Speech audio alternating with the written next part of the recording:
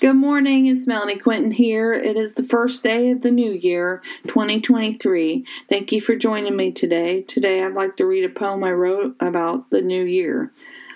New Year by Melanie Quinton, inspired by God on 1/1/2023.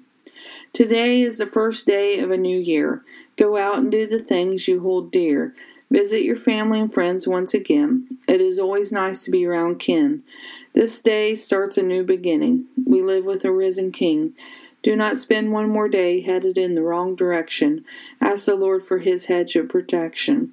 Enjoy this year like no other, spending time with your father, mother, sister, and or brother. For we do not know when life will end. Do not lose Jesus as your friend. Put Him first and other things will fall into place, for His yoke is light and easy in His holy presence. Happy New Year. Trust the Lord and do not fear. I hope you have had a good start to the new year. I thank you for listening and tuning in, and I hope to see you throughout this year. Take care. Bye-bye.